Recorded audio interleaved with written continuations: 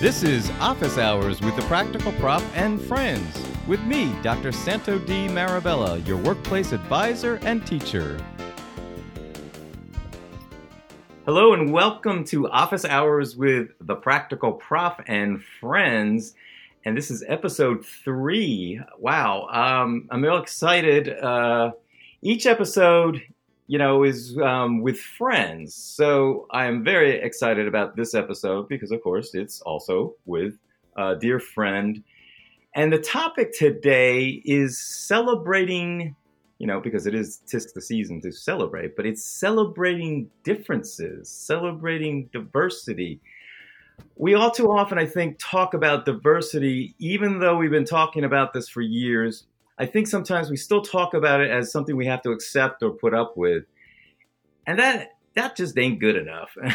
And what my guest will share with us today from her perspective too is, I think we can do better. I think we can celebrate our differences. And sometimes those differences start with just difference of opinion, just how we think differently. But I'm excited. This episode is all about celebrating differences. And I want you to welcome my guest, Amy Young. Amy's a longtime City of Reading resident. She is a public school teacher. And some of you may know her, I am sure, as a fine actor in community and professional theater here in the greater Reading area where we're kind of headquartered out as. But, great actors are just all over this little community we have here. So I'm very excited. So Amy, welcome and thanks for joining me today. Hello, and thank you very much for having me. It is a pleasure to talk to you. It's always a pleasure. We always have fun when we talk, and we always get into these cool issues and talking about real stuff. I remember we came back from New York, and we were talking about real stuff all the way back, and I thought about... I still remember that conversation. Yeah? Yes, I did. I think it kind of mediated my driving because it makes people feel a little more comfortable if I can distract them from my terrible driving. So I was fine. I know you are, but don't talk to too many of my other friends. They will not agree with you there. Listen, so we've got so much to talk about in the next 20 or so minutes, but I want people to get a little bit of your background. So tell me what it was like growing up as Amy Young. Were you accepted in the neighborhood? Were you accepted later in school and college as a woman of color? I mean, just generally, like when you look back, how was it? Well, it's so funny you should ask that because this podcast is about celebrating differences. But I grew up in a working class, predominantly Black neighborhood. So there wasn't that kind of diversity that I have learned to celebrate. But it was beautiful growing up. We were surrounded by other communities, though, Italian communities, Jewish communities, Irish communities, German communities, so Eastern European communities. So in going to school, we were definitely a melting pot or a mixed salad, a tossed salad, whatever you want to call it. But yeah, I had a beautiful, beautiful time growing up in the 70s in Pittsburgh, Pennsylvania. I always felt accepted. Probably my most challenging experience was at college because I did feel cut off from community. I went to Penn State main campus, vastly predominantly white, with a very small Black student body. Mm-hmm. But somehow I made that work for me as well. Yeah. And that's really interesting because that is the other side of diversity, because growing up, a lot of people that I have spoken with who would be students at the college, that wasn't the case. They were growing up in a very predominantly white community. So when you, you've been teaching for 20 years. Is it 20? Yeah. Mm-hmm. So can you talk about a little bit about some of the challenges or achievements as a educator of color? Now, what's interesting about that is, as a female, I think we accept females in elementary school far more easily than we accept males in elementary school. And I disagree with that. I wish we had more males on our faculties all over the state, all over the country in elementary school. By the same token, being a woman of color, if I were serving in an urban area, I would just be one of the teachers. But I am in a suburban district, and there are very few teachers of color in this particular district. So I think it's maybe a personal challenge for me to feel like I have to represent, but I Hmm. also feel that as a female teacher of color, I'm able to reach children who otherwise would not be reached and served properly. And I also find that most children are really curious. Because they're growing up in a predominantly white area, and they're like, wow, this is different. And this year in particular, I have the United Nations. Every year I've had a very diverse class, but this year these Right. children want to talk about it. They want to talk about their Lebanese families, their East Indian families, their Haitian families. And we have maybe once a week, someone starts the conversation and we celebrate one another's differences. So I think it's easy for me to just dive in there and talk about it and celebrate them. Yeah, and when I say, and that's really what I mean. I mean, I look at this as a continuum. On the far left is tolerance, or maybe non-acceptance. Then there's tolerance. Then there's acceptance. And as we go to the other side of that continuum, it's celebrating. And so it's really neat to hear that. I don't know that we know what that looks like for some people. If what do you do? Have a party about being this color, that color, this gender, that gender?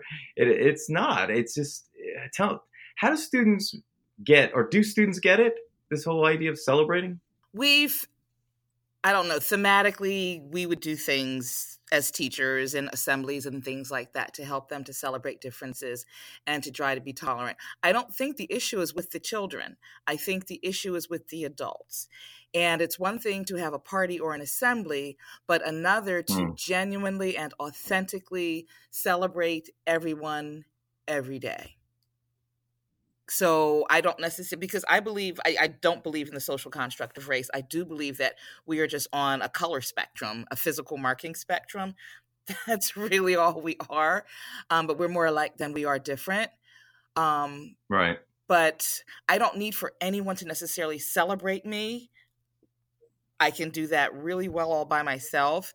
But I think what I would like to see is just more respect for everyone, as you said, whether it's gender based um, or culturally based. Just look at something and say, just because you look different than me or eat differently than I do, tell me. And I might not celebrate it. I might just be curious about it. We don't have to celebrate everything. Just have some genuine positive curiosity about someone who's different from you or thinks differently than you do. That's really neat. That theme always strikes me because working with Lynn Nottage for the years that she was here with us, she would always talk about her process as curiosity without judgment. Mm-hmm. And I was like, wow, I really get that. Mm-hmm. And it's so hard, I think, for people to do. And I'm not good at it, but I get it. And especially if you have never had to do it. Perhaps as a woman of color, it comes more easily to me because I have had to do that.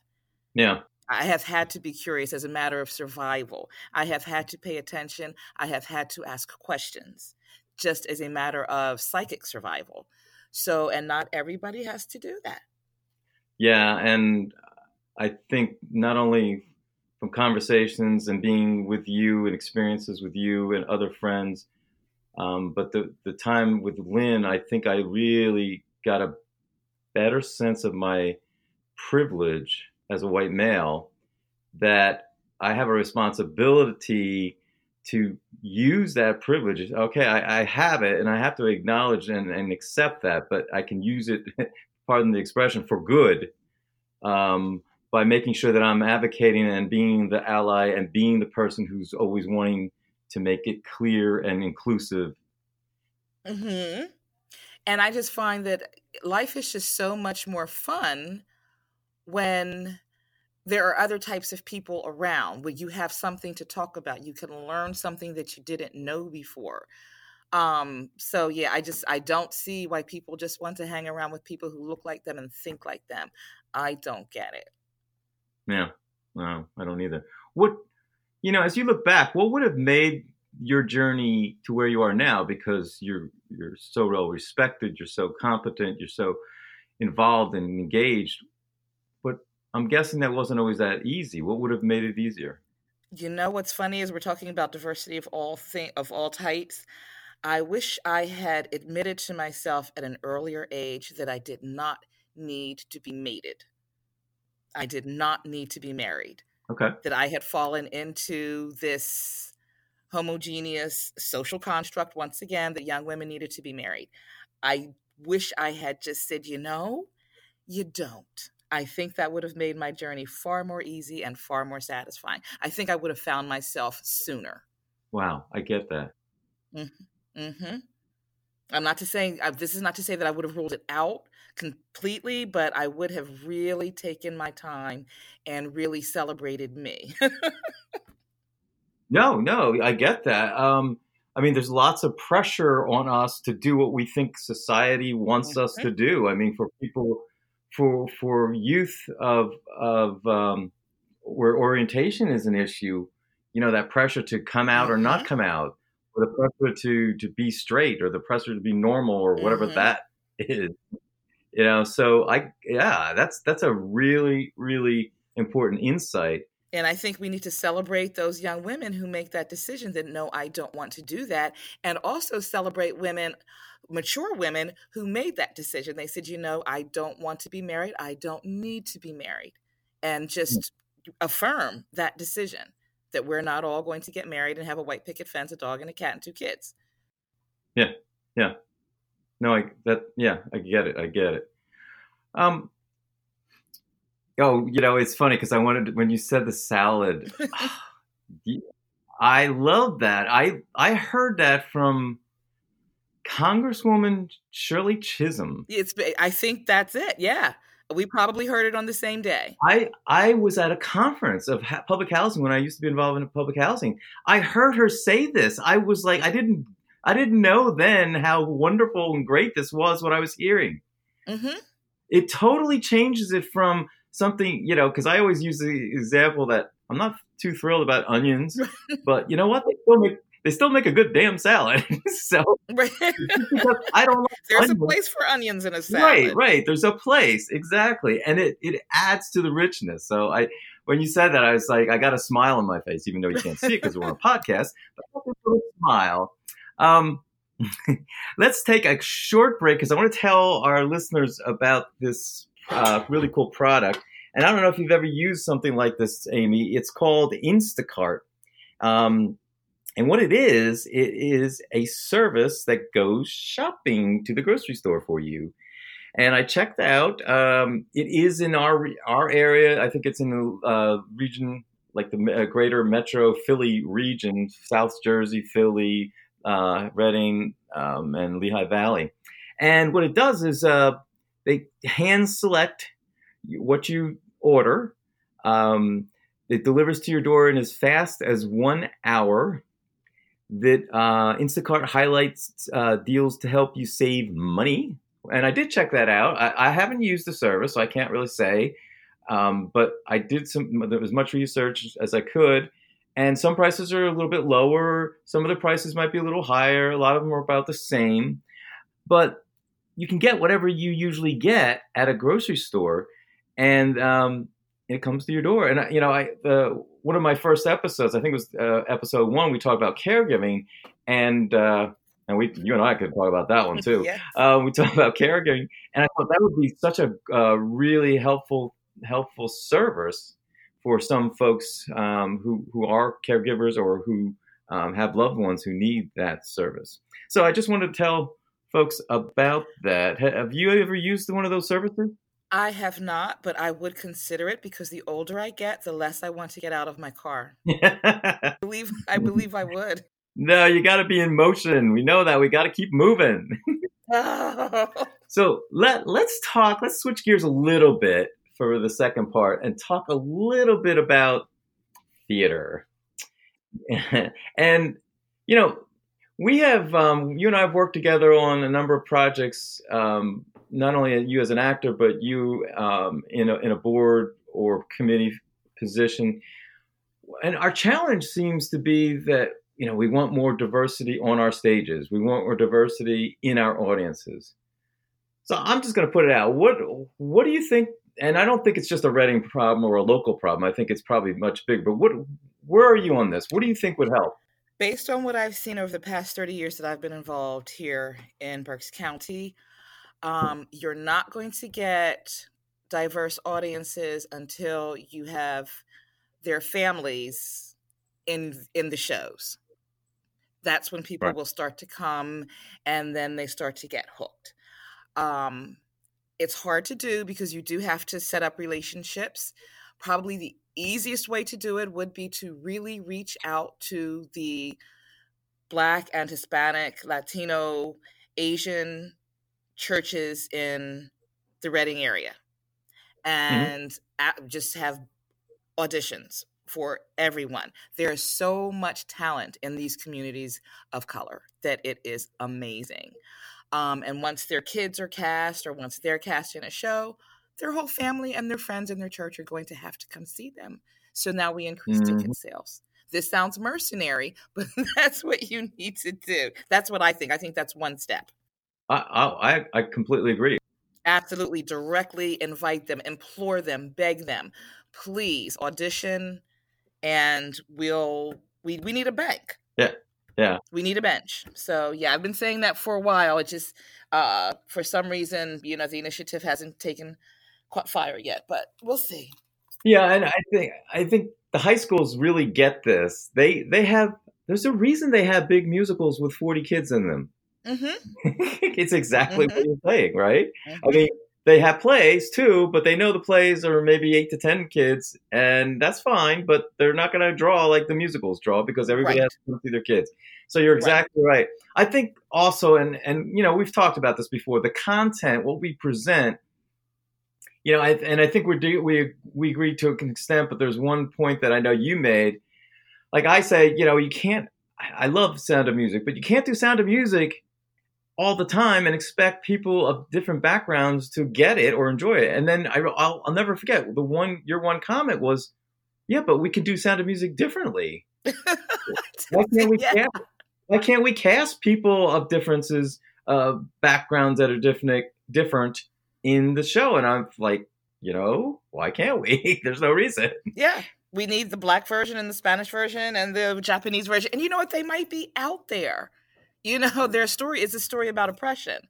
But yeah, I think we do alternative casting here in Berks County really, really well.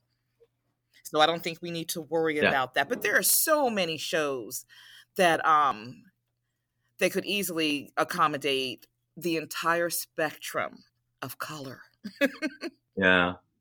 I like the way you describe it as, on the scales of different colors as opposed. That's very cool. Yeah, we're kind of like cats. A cat's a cat, but you have different. They just look different. Yeah. Yeah, we're just people. Cool. We're not Black people and white people and brown people. We're just people. I like with different physical markings. That's what we are. Wouldn't that make things so much easier if that's how everybody really looked at it? How everybody really thought it would. Now, then you get into those, and I really think so much of it is the cultural differences. So, yeah. But here again, and I guess it's interesting to me. My father worked 3 jobs when we were young, and he different kinds of families, and he cleaned an apartment building that had all different kinds of people in it. And I had my first Lebanese food from one of the tenants. And then I'm like, oh, well, I think I like Lebanese food now.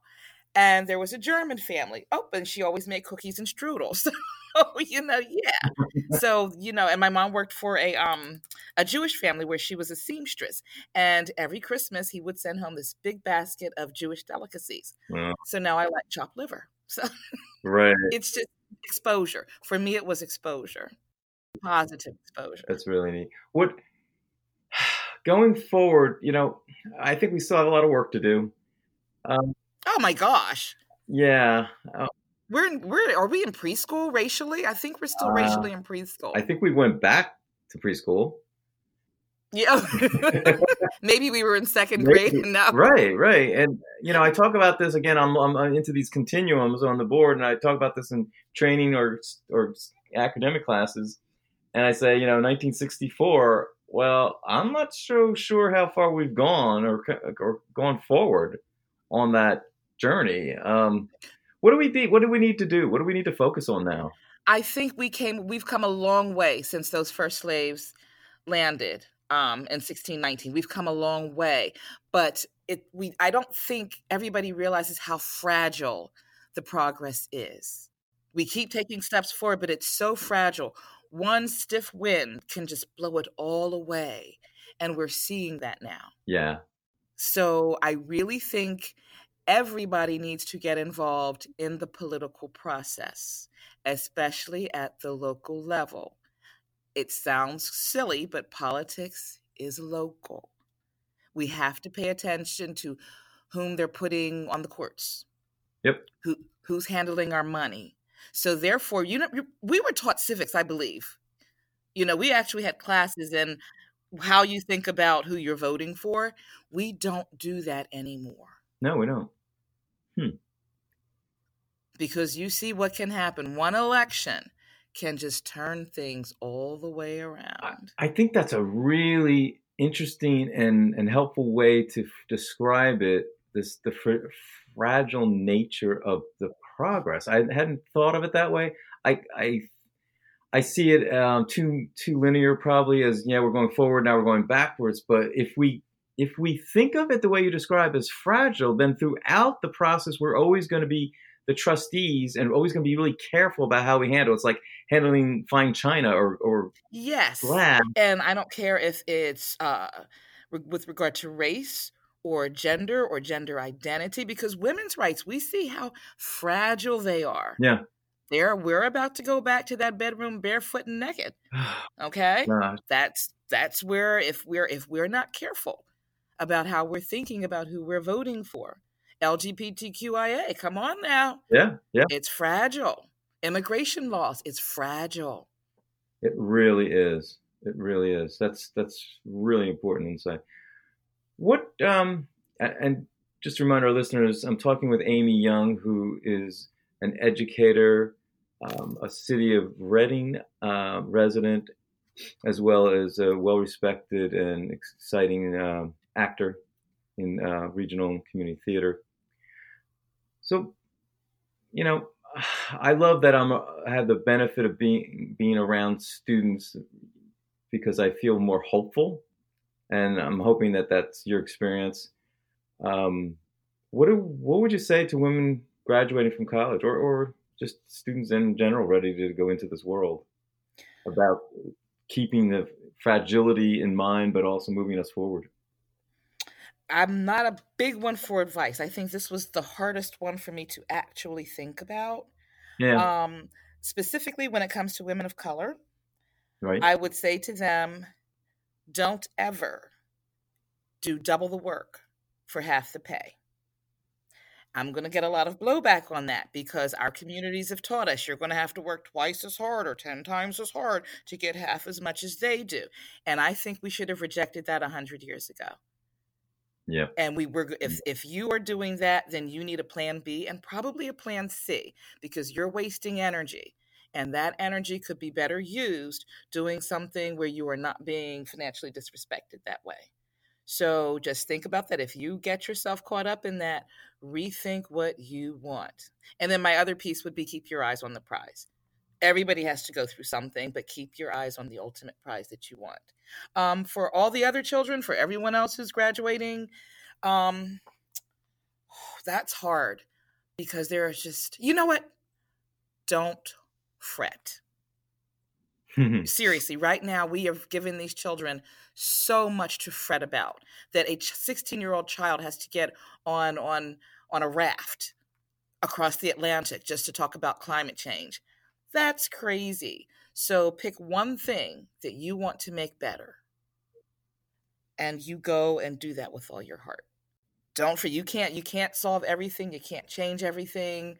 There have always been the sayers of gloom and doom since mankind. So yeah, we're gonna get through this. Don't fret. Yep. I try to talk about, making a difference or changing my world, because I can't necessarily change the world, but there's this circle of people that we come in contact with. And I think I do really feel hopeful around students. I really feel like this generation really cares, and I think is willing to step up and do more. They have to. Yeah. They have to. They don't have a choice. Yeah. So anything exciting coming up for you? You have holiday traditions that you like, or that you are going to start? Well, this will be the first year that I am not hosting Thanksgiving. So we're breaking with tradition this year, and we're going to my brother's house for Thanksgiving. But we have what you would call a conventional Thanksgiving. All we do is eat and drink and watch TV and maybe go to a movie. Right. So yeah, and this will also be So yeah. Christmas coming up, and yep, Christmas is coming up. I've decorated less over the years. Also a very traditional Christmas. But yeah, so I have my little well-lit Charlie Brown tree, as I call it, and some stockings. And then here again, it's just the eating and the drinking and the celebrating with family and friends. And I don't buy gifts. I haven't bought gifts for maybe 15 years now. Good for you. Yeah, I know. I do special things, but yeah, no. Right. You won't catch me out Christmas Eve. Yeah, I like the connecting that we do, the fellowship, the being with people, definitely the eating. I love all that stuff, and I used to, Thanksgiving. We just finished Thanksgiving would be my favorite, because I always said it was Christmas without all the hassle. Right. Exactly. You're right.